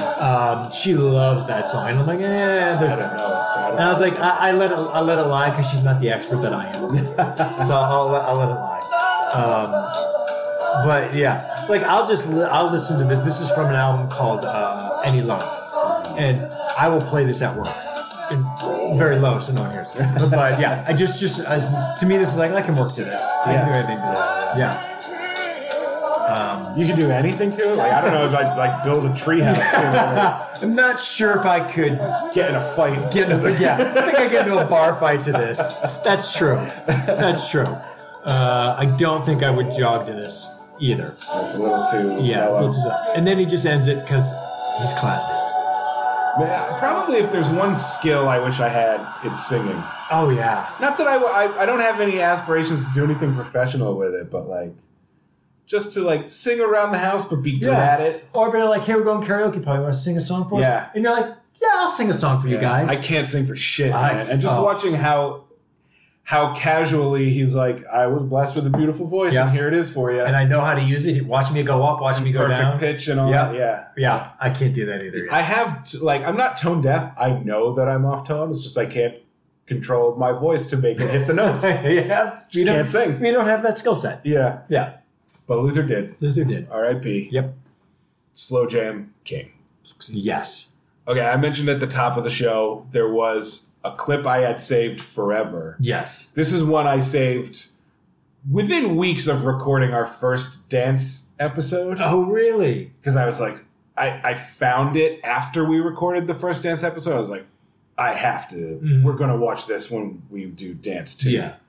And then by the time Dance 2 came around, I completely forgot that I had saved it and didn't include it. Yeah. So for that reason, it's a perfect B-side. Yes, that is the way you do a B-side. It also kind of works as a B-side because Isabel is and always will be our guest when we do dance episodes. We are number 3. But she being the age she is, where she was born in the early 90s and having spent her childhood in the UK, I don't think they had In Living Color. No. I don't think she would have had any context for this anyway. Yes. I'm sure she would have loved and appreciated it, but wouldn't have recognized the Fly Girls. The Fly Girls are so important to me. Yeah. I'm sure they are. Yes. And I'm Isabel, so glad if you're you listening, if I'm wrong and you totally know what the Fly Girls are and love the Fly Girls, I apologize. Come at us on episode 3 of Dance. Let us know. So what we're going to watch is a very mini documentary, about 5 minutes long, from the season 1 DVD box set of In Living Color. I've never seen this and I'm very excited about it. Called Back in Step with the Fly Girls. I'm going to say right now, I'm going to do a mini Don't At Me right now. The Fly Girls were the best part of that show. That's probably I wasn't allowed to watch In Living Color. Of course not. You weren't allowed to do anything. No, that's pretty much right. No, we could read whatever we wanted. That's which very I remember progressive. my brother, when we were both like under 10, got into Stephen King. I remember him reading It when he was like 9 years old. I was like, that's inappropriate. But anyway, that's cool though. But so we were not allowed to watch In Living Color. It's too rude. Yeah. And then we also were not allowed to watch Married with Children because it was too rude. And for a time, we weren't allowed to watch The Simpsons because it was too rude. Oh wow. But later, when I got older, I did watch Married with Children and thought, this show is pretty funny. But I agree with the parental decision that, it actually is pretty... You folks did the right thing. That one's not cool. For our kids, I don't think. I think that was the right call. In Living Color, I didn't think was inappropriate for children. But by the time I was old enough to watch it, I was just like, this fucking isn't funny. It's not great. It's not that good. Some of it's funny. Some of it is. Some of it you go... Meh. When it came out, I was, I think, late high school, early college, and it was a big deal. Yeah. It was like, holy fuck, this is you felt that it was groundbreaking. And I like some Keenan Ivory Way and stuff. I think I'm Gonna Get You Suck is funny. Oh, I love that movie. Yeah. It's a great movie. I think the show also, in my mind, the show got progressively less funny as it went on. Yeah. But the Fly Girls became a little more prominent, and they also added, at the end, they'd always have hip-hop acts. Yeah. But the early like David Alan Grier is great. Damon Wayans is great. Yeah. But a lot of the humor hasn't aged well because a lot of it is like, gay people are hilarious. Yeah, look how funny these freaks are. Yeah, it's not very well at all. Yeah. And I think, so that doesn't stand very well, but the Fly Girls always still stand the test of time. I didn't know until I found this video on YouTube that Rosie Perez choreographed Fly Girls. I didn't know that. Yeah. So a lot of this is basically like Rosie Perez is the best person who's ever lived. She made the Fly Girls what they are. Rosie Perez is the queen of the Fly Girls. That's basically that's appropriate and correct. Yeah. If they talk to Carrie Ann, I'm going to lose my shit. I think they talk to all of. Well, I don't think Jennifer Lopez does. She was later. Yeah, she was like. So we'll see her in archival clips of her dancing, but she doesn't do like a Talking Heads interview. If I remember, they need to talk to Carrie Ann. I'm going to like. I think the rest of them. I think if she was a main one, she was a big one. Yeah. But I don't really have much to add to this because, like I said, I don't have a history with this show. Yeah. I just found this clip because I was looking for dance stuff, and I'm aware of the Fly Girls. Yeah. I don't have any nostalgia for it, but it is great. And Rosie Perez is awesome. She's awesome. Yeah, my nostalgia for In Living Color all goes back to the Fly Girls. Yeah. Not so much. Well, that especially makes sense for you. Thank you. Welcome to In Living Color. I'm Keenan Ivory Wayans. We got a great show for you tonight. Before I get started, I'd like to introduce a few folks to you. My DJ that keeps the party rocking all night long, SW1. Okay, who's not doing any DJing in this at all. Yeah, in season 3, they made him a cast member and then had an actual DJ become the DJ. He was not a DJ at any shape or form. Yeah, he was just Keenan Ivory's other little brother. Baby brother. And it's like, put him in the show as this. And of course, you got to say hello to all my Fly Girls. Starting over here with Carrie Ann. Yeah, Carrie Ann, I love you. Lisa, Deidre, Michelle, and Carrie. Oh, they were such good dancers. And you never saw this. This was not a thing on TV. What, just like professional dancing like this? In this style. Yeah. Oh, like hip hop dance. Yeah. Yeah, because this is like, what, 90, 91? This is like 88, 89, 89, The first 90. season Yeah. is... Maybe 89, 90? Maybe, yeah, okay, that sounds right, Yeah. But she talks about that, how she's going to say, like, breakdancing and hip-hop dancing was a big deal in New York City. Yeah. But not really anywhere else yet. Yeah. Is someone who is beautiful, has a gorgeous body, and has her own personal style. Somebody that has their stuff together, has got all the moves. The kind of girl every man dreams of having. The kind of girl Named every Kirk. girl dreams of being. That's a flag. Theme song by Heavy D. Yeah, these clips are amazing. Yeah. Oh, they were so tight. And this is the set they recreated for that Cardi B. Bruno Yes, Mars. which we'll bring up in New Jack because it's brilliant. Back in step with the Fly Boys. We want to introduce you to the lady behind all the steps on the show and her assistant right here. That's Rosie Perez. My first season in Living Color was hectic. It was crazy. I was putting in 10 to 12 hours a day. And because I had to pick the music, edit the music, clear the licensing for the music, pick the guests, the performing guests, and then teach the Fly Girls the numbers. And everyone Yeah, because it's Fox. It's still a brand new network. Yeah. There's probably no money. Zero cash. So it's not like they're hiring like a staff to do that shit. It's like, oh, you're the choreographer. You have to do everything for go the do Fly that. Girls. If you want this job, that's what you do. Yeah. You don't have an assistant to do that shit for you. You have nothing. Yeah. You have you. Yeah. It's like, okay, great. You were in Do the Right Thing. Yeah. We all loved it. No, Mookie, it's too hot outside. Yeah. No, but you have a job to do. You have a job to do this job.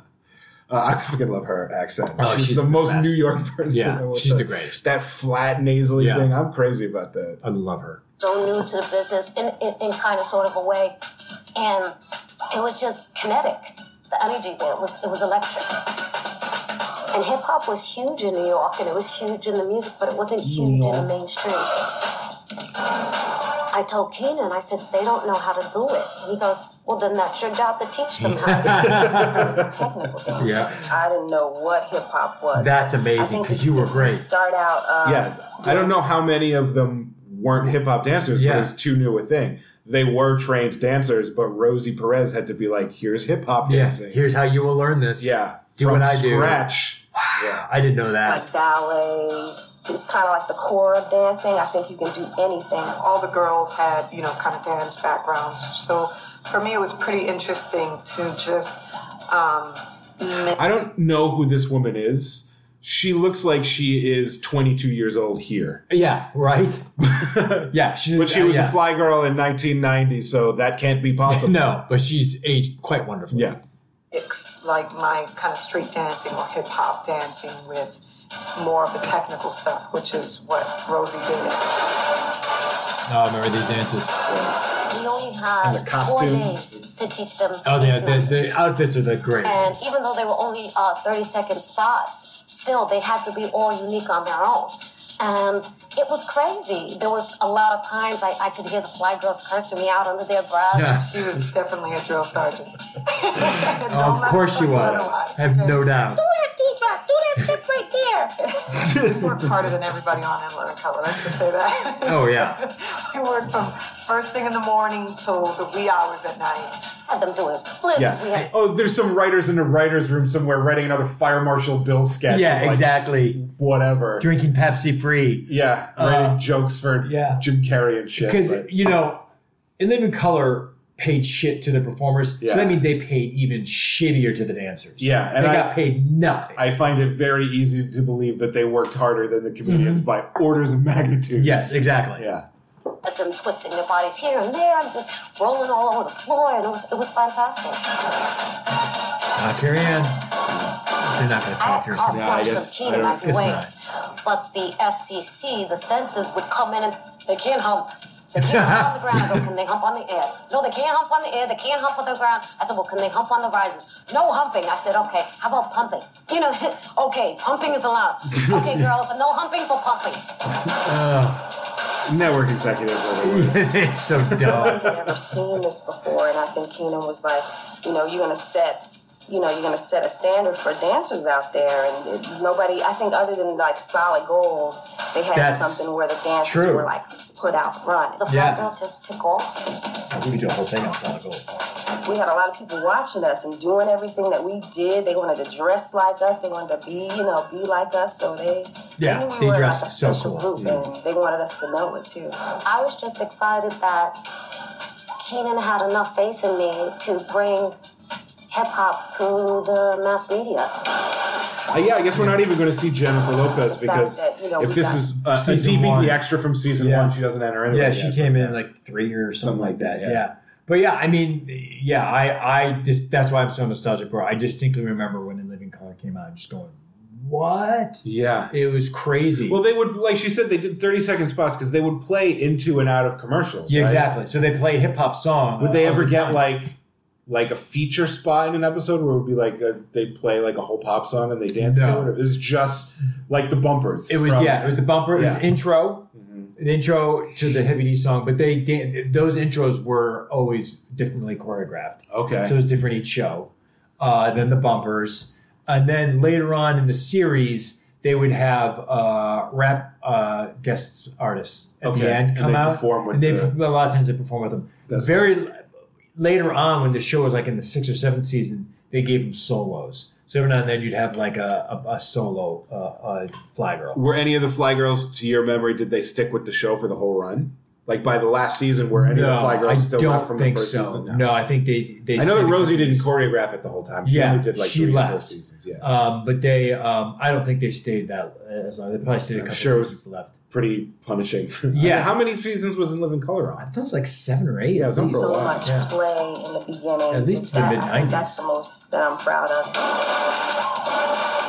We'll all be doing what we love to do and letting, America see us at our best. They were just awesome girls. They taught me a lot about dance and choreography. I never admitted that to them ever. That's great. It was a team effort. It So you did a lot of bossing us around, Rosie, for someone who was apparently learning from Who us. didn't really choreograph. Rosie Perez's Fly Girls, it was In Living Color's Fly Girls because we all collaborated, and that's why it was so great. Oh, that's so good. But that's, one of the women said, she's like, we were just happy to dance. Yeah. This, as little as they got paid, this is a great gig. Yeah. Like a great gig for them. This is your full-time gig. You make enough to cover your monthly nut. Yeah. And that's great. And I mean, that show was a big deal. Yeah. I wasn't allowed to watch it, and I didn't, but I would go to school every Monday, and the other dudes in class would be talking about the sketches from last night's episode of In Living Color. Like, I was aware enough of it as a cultural force. Yeah. And I was bitterly resentful that I wasn't allowed to watch it. Yes, I'm sure. People are like, Paul, did you see it? No. Yeah. Oh, he's not allowed to. Poor young Paul Campanelli. It's all right. It sucked. Except for the flag. The sourest grapes. Okay, moving on to our Detroit episode. Yeah. Do you remember a clip we watched of a band called the Gories? Yes, I do. It was a 3-person band. It was a woman drummer chewing bubblegum and not giving a shit about playing the drums. She was my favorite of the whole video. Right, profoundly not giving a shit. Yes. Dan's guitar solo on his like wildly out of tune guitar, which is barely competent and the most rock and roll thing ever. And then there was Mick, the leader of the band, who I had mentioned is in like 17 other bands. Yes. The main one of his other bands being the Dirt Bombs. Mm-hmm. So I found a cool Dirt Bombs live performance. From 2008. And I also I wanted to show this not just because Mick Hans is the coolest dude in the world, but because that Gories clip was so gloriously lo-fi and unpracticed, and the Dirt Bombs musically are much more technically proficient and impressive. So I wanted to show like he actually knows how to play music. Do you have a preference over one or the other? I prefer the Gories. Okay. I do. I like that. like, hey, we sound like we literally just picked up these instruments for the first time. Yeah. Sort of aesthetic. Mm-hmm. It's a lot more garagey and punk in that way. Yeah. This is more punk in that it's way louder and faster and more aggressive. This band had 2 bass players and 2 drummers. Wait, what? Really? Yes. It's had a lot of lineup changes, so it doesn't currently have 2 bass players. Are we going to see? No. Okay. They don't have 2 bass players in this performance, unfortunately. But they do have 2 drummers. And not in that overdone jam bandy, we have 2 drummers kind of way, but in a we just want to make so much noise that we have 2 drummers. We need more noise in this. Yeah. Let's get another drummer. Yeah. Wow. I don't know of a lot of other bands that had 2 bass players when they originally formed in the 90s, 92, I think. And so what year is this? This is from 2008. Oh, okay. This is them playing at Amoeba Music. The one in San Francisco. Oh, okay. The original one, not ours. But it's an Amoeba performance. This is the first, I think it's the first number they do from this performance, but you can find the whole thing on YouTube, the whole 45-minute set. But we're just going to watch them do Ever Lovin' Man. All right. I love the name of the Dirt Bombs. It's a good name. Let me check to see if I had any more notes. I didn't have much about this. Yeah, just that. This is from May 16th, 2008. And I don't know if it's going to be your type of music, but I think you will agree that they kick ass. I want to see 2 drummers perform. Oh my God. Yeah. It's real bluesy punk. Yeah. Oh, okay, so the other drummer is a little bit to the left, and I see. Yeah. So you can never see the dude without his shades. Yeah. Holy shit. He's stuck to that brand.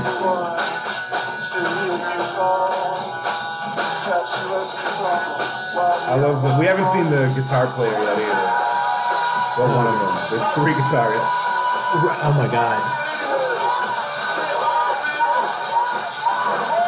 There she is. Oh, wow. She's like Marissa from Screaming Female. She's this tiny little thing, and she just shreds. Wow.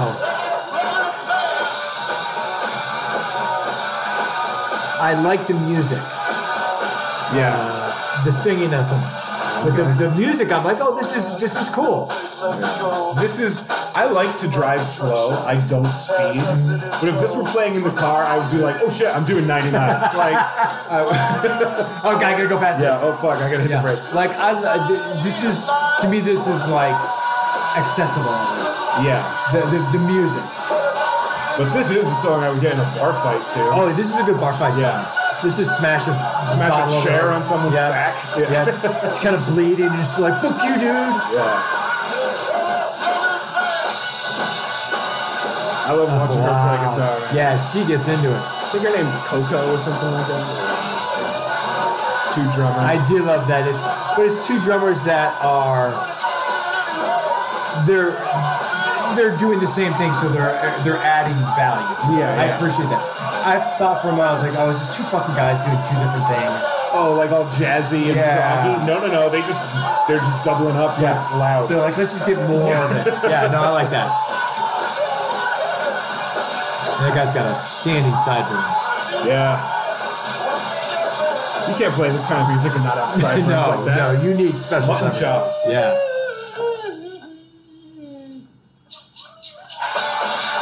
Oh, I like that it didn't end. Yeah. All jacked. Yeah. Full performance and interview at amoeba.com. Yeah, I just love that. Was fast and hard. Yeah. I just wanted to show some more Mick Collins for Detroit. There you go. Because he's the king of Detroit as far as I'm concerned. Yeah. Not that I've ever been there. But. No, nor I. Yeah. Okay. The next episode we did after Detroit was music videos from 1995 to 1997. Mm-hmm.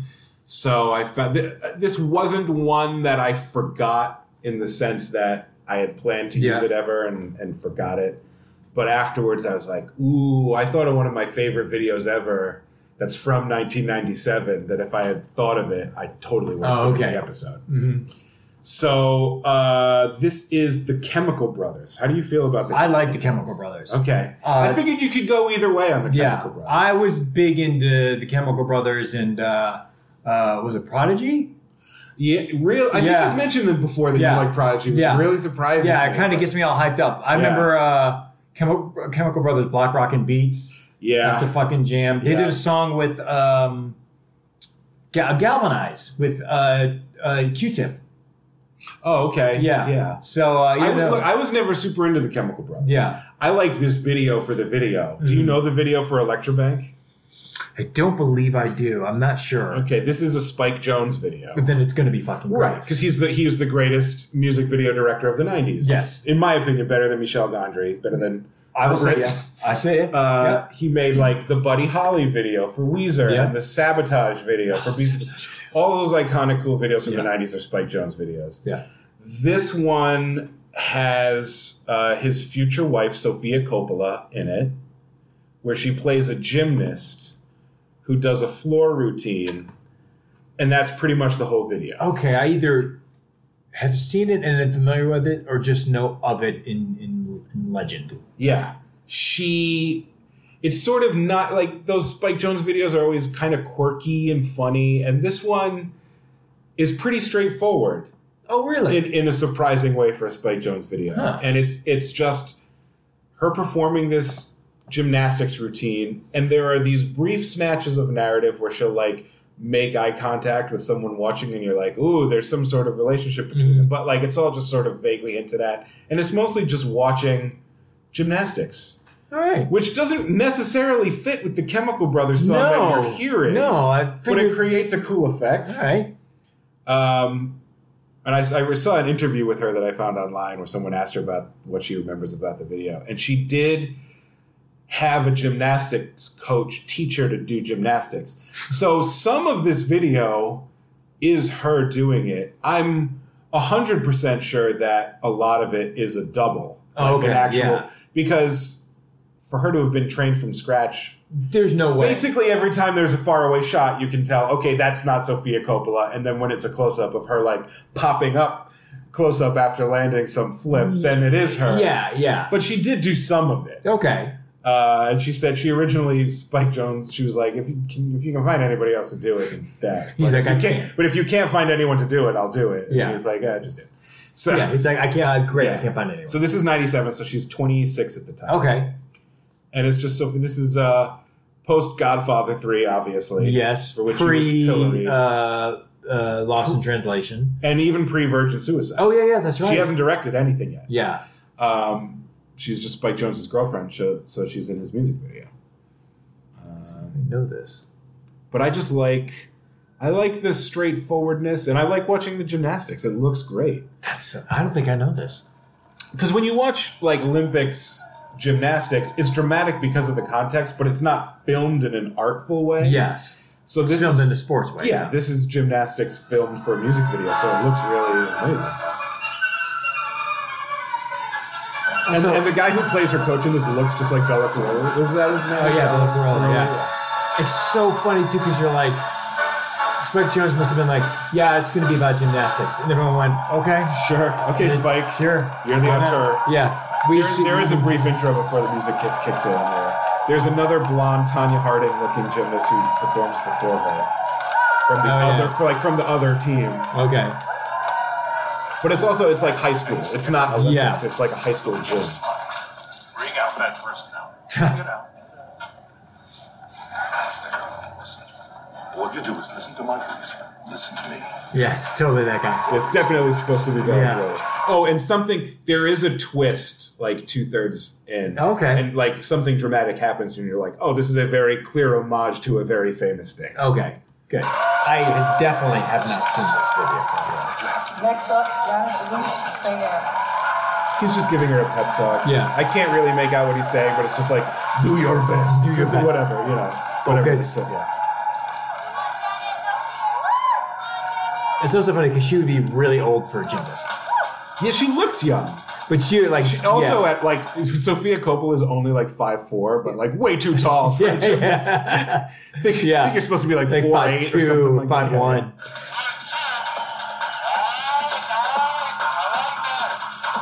So even if someone doesn't like this music, it's just cool to watch. Yeah. So that's Sofia. Yeah, so she's doing some of the stuff. Right.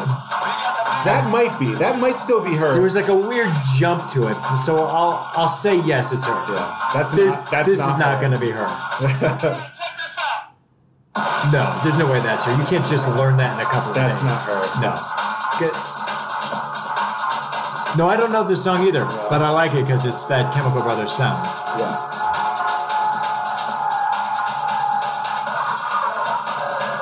Yeah, like That's even not that's her. not her. Yeah, I didn't see it find a name for like, oh, what professional gymnast did they get for those shots? But also, it's just So the girls on the sideline are sort of sneering at her for some reason. this isn't an odd video, but it's an odd video. It's odd for the music. Yes, Yes. and it's just It does not match the music. no, which makes it. But it's still, it's not so off that it's bad. Like, No, it makes it feel like something bad is going to happen. and now she's doing the, what do they call this, ribbon dancing? That's yes, which is rhythmic gymnastics, which you wouldn't have in regular gymnastics. Yeah, but so this is my fake. This is my favorite part because the ribbon shit just looks. So you're a fan of rhythm gymnastics? I've never really watched it before, but It's, I like it in this video. They do ribbons, they do pins, they do balls. Yeah. It's pretty great. It's more dance, Right. it's a little more lyrical. But the spinny ribbon just looks neat. Is what I think. That's a direct quote from Paul Giamatti. The spinny ribbon looks neat. Yeah. Yeah, you don't mix two different gymnastics. That's strictly for the video. Yeah. But hey, But Spike Jones. Yeah. And look, but he's right though. It looks good. I'm sure Dr. Carol Vernalis would have something to say about the dismissive way you said that. Yes, I'm sure she would light me up. Yeah. Oh, This Tanya Hardingy girl is not impressed. No, she's not having it. No, Sophie did like a little sneer there. That was great. Yeah, it's really weird. This is so the sound of the late 90s. Yes, yes, it really was.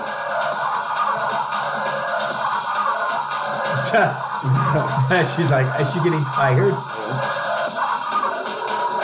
Yeah, like this is a Boom, boom, boom, boom. Yeah, That's not Sophia. not even. Oh, hard landing on that ankle. Uh-oh. She's hurt. Is she going to continue? Oh, I like the smirks. Yeah. This is really nice. Now, see, this is a weird part where I said it's sort of a narrative. Like, this woman walks in with this Like- sort of middle-aged woman with a kind of a younger hunky guy. Yeah. And is pointing to Sofia Coppola. She's saying "mom," but you can't hear it. So, like, I don't know. And you know what? Her parents are divorced. Right. Okay. Oh, she's going to make it happen. Oh, it fits the song, though. So you see what's happening? This is Carrie Strug. Yes. Yeah, yes. Carrie Strug did the Olympian Yeah. from the '96 games who like broke her ankle and And then went on still and did her routine and killed it and like Yep. really fucking hurt herself. So she's got this hurt ankle and she's still gonna do her. Wow. That's funny. Yeah, you're dead on. This is so late 1997. Yeah. You know, and you don't hear this music anymore. No. You do not. It's really of its time. Yeah. She nails it just like Carrie did. Corolla's all happy. Yeah. Everyone's going wild. The Magnificent Seven. She just narrowly defeated the Tanya Harding looking And then just like Carrie Strug, her coach picks her up and carries her. Look at Like this would have been, this video's from '97, so this is It's a year still top later. of mind Yeah. for everybody. Yeah. And then it sort of fades into this black and white photo in a high school trophy case. And it's just like a moment in time. yeah. Amongst all other moments in time at this high school. This is also so true to life where like the high school would have this trophy case that kids just sort of walk by and like don't even notice. No, they don't know the history and the importance of that went on. But it's also implying like every one of these trophies has a story. Like Yes. that, 'cause that- And all of them are being dismissed. right. And you're not paying attention to it. It's just Oh. I just love that video. That is quite odd. Yeah. I mean, it is really, I'd never seen that. I'd never seen that video. There's also something about Sofia Coppola that I just love. Oh, I And like I it, yeah. cannot. Besides the fact that I like her movies, there's something about her. Like I know she is not a good actor in Godfather 3. Oh, no, she's and horrible. Everybody shits on her, but I like her in that movie. I don't like her in the movie, but I understand that basically Francis Ford Coppola's like, well, Winona Ryder's out. Guess what? Yeah, You're you doing have it. to do this And now. she's like, what? Yeah. Yeah. So I it's not like she's like, Daddy put me in a movie. Yeah. She was like, oh, I guess I have to do this because my dad told me to. And I've said like I've seen her interviewed, and she's got this flat voice, and she just doesn't exude personality. But I don't know. There's something about her I find so charismatic in her total lack of charisma. If you know what I mean. No, I can feel you. Yeah, like I think because she's not putting anything on or trying to be like self-important, she's just kind of like. She's like, "This is my life. This is what I do." Yeah. Just like I can see that. I think we have one more thing that you picked that I was very happy to see. Do you know this? I've seen this movie. Okay. Once, maybe 10 years ago. Okay. Not quite that long. I'm glad you saw this movie because, I want to talk about this in a specific way. This is a B-side for the Quincy Jones episode. Yes. Which really took me by surprise. Yes. Because I was like, what the fuck does Quincy Jones have to do with this movie? Yeah. The movie is what? The movie is 1982's The Last American Virgin. Yeah. A cult classic teen movie from the 80s. Which is, in theory, it's a teen sex comedy in the vein of Fast Times or Porky's. But it doesn't get mentioned nearly as often. No, but it is not anything like that. It's way darker. It's way darker. Yeah. And I want to watch the video, talk about it, and then explain everything that happened after it. Because the reason why it's Quincy Jones is and I mentioned this, it's a James Ingram song called Just Once. Yeah. Which alone is a really sad song. Yeah. It's about a breakup, but a guy's like, I tried my best, I failed. Can I just have just once, just one night? And you'll hear it and you'll be like, wow, this is a real sad song. And it's the ending of Last American Virgin. And watching it as an ending of a movie makes it sad. And then once I explain what happened before all this, it's the most depressing thing ever. Yeah, I'll say I've seen the movie. I remember nothing about it. Okay, good. Because I want to... Other than it's about an awkward teen who's trying to lose his virginity. That's the pretext of the movie. Is like four best friends who decide to let's get laid for once. It's the plot of American Pie, but it's a way darker early 80s. It's a way darker. And because it's the early 80s, they try to do this and then they get drunk and they get a hooker. Yeah. And they try to have sex with them and then somehow they end up with getting crabs. It's sort of like the halfway point between American Pie and Saturday Night Fever. Yes, it is exactly that. Yeah. It is not a happy-go-lucky movie at all. Right. And it's not a teen party movie. No, but it was perceived that way. Although Fast Times is pretty freaking dark too at points. Definitely. But this was after Porky's. And so I didn't see this in the movie theater because I was too young. It's not a romp. No. I saw it at a friend's sleepover, maybe 84, 85. We rented it. Mm-hmm. And we rented it with let's see boobs. Right. This is going to be great. Just depressed. And we were so sad afterwards. We just went to bed after and they were like, oh, okay. It's a real downer. I watched it when I was in my late 20s with a bunch of friends, and we did a double feature where we chased it with Rock and Roll High School to pick us back up. You would need that. You would need that. But you probably went into it. Did you go into it knowing that it was so sad? I had a vague sense that the tone was like that. I didn't think it was going to be like a gross out Porky's. We thought it was going to be Porky's. Yeah. And there is elements in that. So this tone of this movie is all over the place. Right. I sort of remember that sensation, but I'll tell you the only specific memory I have is there's an actress. You've told me you've never seen Twin Peaks, right? Yes, I have not. There's an actress who plays the receptionist at the sheriff's station in Twin Peaks. Mm-hmm. She's a blonde who has a really squeaky voice. I think her name is Kimmy something. Uh-huh. And she's in this movie as one of the teen girls where she has sort of blonde, punky, dyed pigtails and braces. Yeah. And she's got a real squeaky voice. And I thought she was so hot in this movie. I have a thing for braces. It's a thing. I don't know if we're going to get to see her in this. No. But literally, that's the only thing in the movie that made enough of an impression on me that 7 or 8 years later I still remember from it. So if there's any context I need for what's going on, you're going to need to provide. I'm going to provide the context during, and then I'll provide post-context, making it even sadder. Okay, so this is Just Once by James Ingram. At the end of The Last American Virgin. Yeah, the end of the movie. Quincy Jones produced. But he has nothing to do with the soundtrack other than that song? Okay. Just the song. It was one of those, they must have been... the song Just Once was maybe 1980, 1979. Okay. And I think they were like, hey, we need this song. So it's not a hit from the soundtrack or anything? Not at all. It was a hit beforehand, and then they were like, can we use the song? And Quincy's like, yeah, just take the song. Okay. Yeah.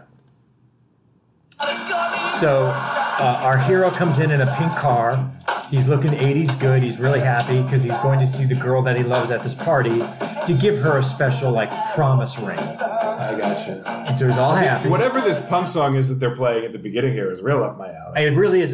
I thought it was Elvis Costello, but I know it's not Elvis Costello. I can see how. Yeah. So he's going to walk into the party. Hold on, I want to start it over and Shazam it, if you don't mind. Sure, please. Because I can sort of. It does sound like Elvis Costello, and I know I'm going to say, oh, yeah, it's this. But I can't place it. It's the first episode of using Shazam. Almost a little like Joe Jackson.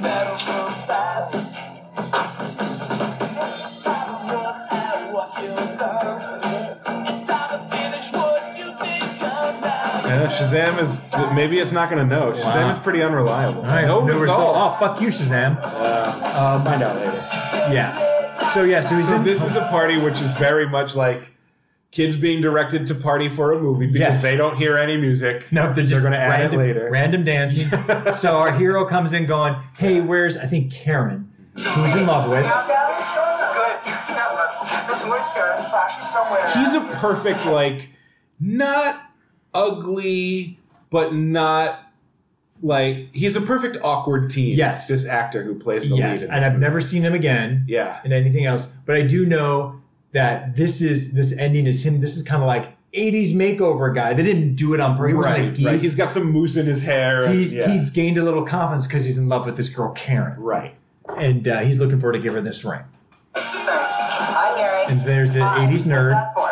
It's not. Listen, Victor, have you seen Karen? Oh, yeah. I think I saw her go in the kitchen. With the tape glasses and everything. So he's going to go in the kitchen because Karen's going to be there. Light change. Oh, shit. Just once. She's making out with his best friend. Oh, no. Yes. Now just listen to the first line of Just Once. Just listen to this. I did my best. But I guess my best wasn't good. And I know that line. Yeah, I know this song. Yeah, it's so sad. Yeah, so she sees him after they've been making out. Yeah. Heartbroken. We're back to being strangers. I mean, I don't know if you lived this exact scene, but I lived this exact scene. I did not, but it is pretty bad. So his best friend sees him. Yeah. Everyone's sad. Yeah. Like, oh my God, what have we done? I don't know. His best friend doesn't seem to care that much. I think it's because he can't pull the acting off. Okay.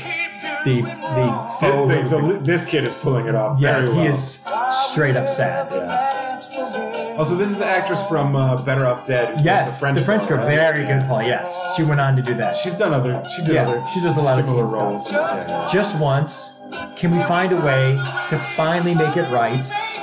Make the magic last for more than just one night. So he drives away. Oh, this is his pizza car. That's right. Yeah. So he's doing the thing that we've talked about, driving around sad and crying. Yeah. Yep. Listen, I'm imagining he's listening to Just Once. Okay, ready? Single tear. End of movie. Yeah. That's how the movie ends. Yeah. You know why? Because it's still the early 80s and it's got that 70s movie hangover. It's like everything's fucking bleak. Yes. Not everything works out. It doesn't necessarily get better. Yeah. You didn't fall in love. Yeah. Yeah. Yeah. And you're just like... Fade to black as he drives away crying. Listening to Just Once about how my best wasn't good enough. Because that's how it really happens. Yes. The girl that you have a crush on probably isn't going to go for you. Yes. Now. Odds are against it. Odds against it because that's how life works. Yeah. Ask James Ingram. Yeah. Here's where it gets worse. Okay. So here's what happened all before this. Yeah. All before this, she was like, and I'm going to paraphrase some of it because I don't remember too well, but basically she was like a new girl. He fell in love with her immediately and was like, I really like this new girl. This new girl. Yeah. His best friend that he was making out with, that she was making out with, he hooks up with her, has sex with her. She gets pregnant. And so this is sort of like Fast Times in that plot point. She gets pregnant and he's like, so? Yeah. Don't care, whatever. And she freaks out. Our hero's like, I'll take care of you. She's like, I'm going to have an abortion. Yeah. So she has the abortion. He pays for it. Right. He takes care of her afterwards. Yeah. They kiss. He thinks that they're in a relationship, gets her this ring, and it goes to this. Yep. I remember that now. If they made it today, it would be called American Cuck or like the ultimate beta male. Yeah. I mean, it's an awful, sad movie. Yeah. And then just putting in Just Once at the end with it. I gotta say, when we did the Quincy episode and you were like, James Ingram, I was like, oh, I don't know who he is. If you had just said in that moment, I did my best, but my best wasn't good, and I would have been like, oh, that song. Yeah, I know. Yeah. Yep. It's a real downer. That makes it like, now I'm reminded of the plot of Last American Virgin. I was like, wow, it's even more bleak than I remember. It's way bleak. Yeah. Way bleak. And then in the middle of I remember now, like, I may have even said the words to Liam when we watched this, like, this high school movie is the closest to actual high school experience that I've ever seen in a high school. It's like pretty real. Yeah. All the other stuff about getting hookers and trying to see like boobs is the fake shit. Yeah. This is all the real shit. Yeah, the shit where the girl you fall in love with fucks your best doesn't friend. like you back. It doesn't matter how nice of a guy. Yeah. Doesn't matter if you pay for her abortion. Right. Not that you're owed that. No, I'm not saying like the that. friend zone is some sort of bullshit. I'm not saying go incels or whatever. Yes, but let a guy know. But that somehow that's how it shakes out, man. Yeah. Just it's once.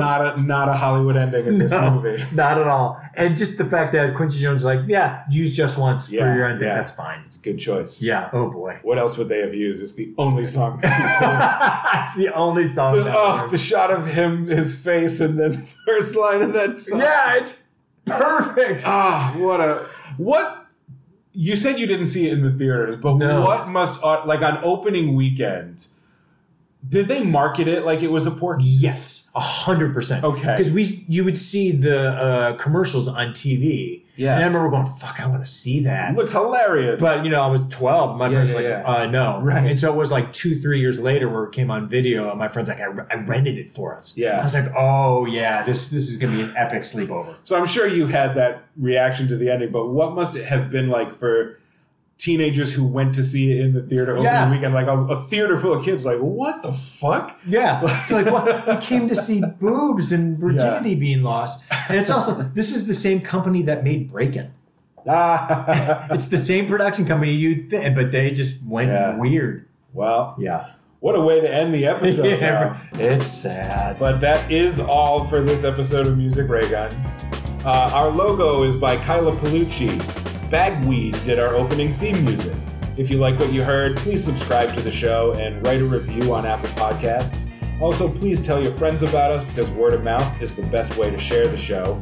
You can email comments and questions to musicraygun@gmail.com. We'd love to hear from you, but only if you have nice things to say. I'm Paul Ciampanelli. I'm Kirk Pinchon. Until next time, see ya!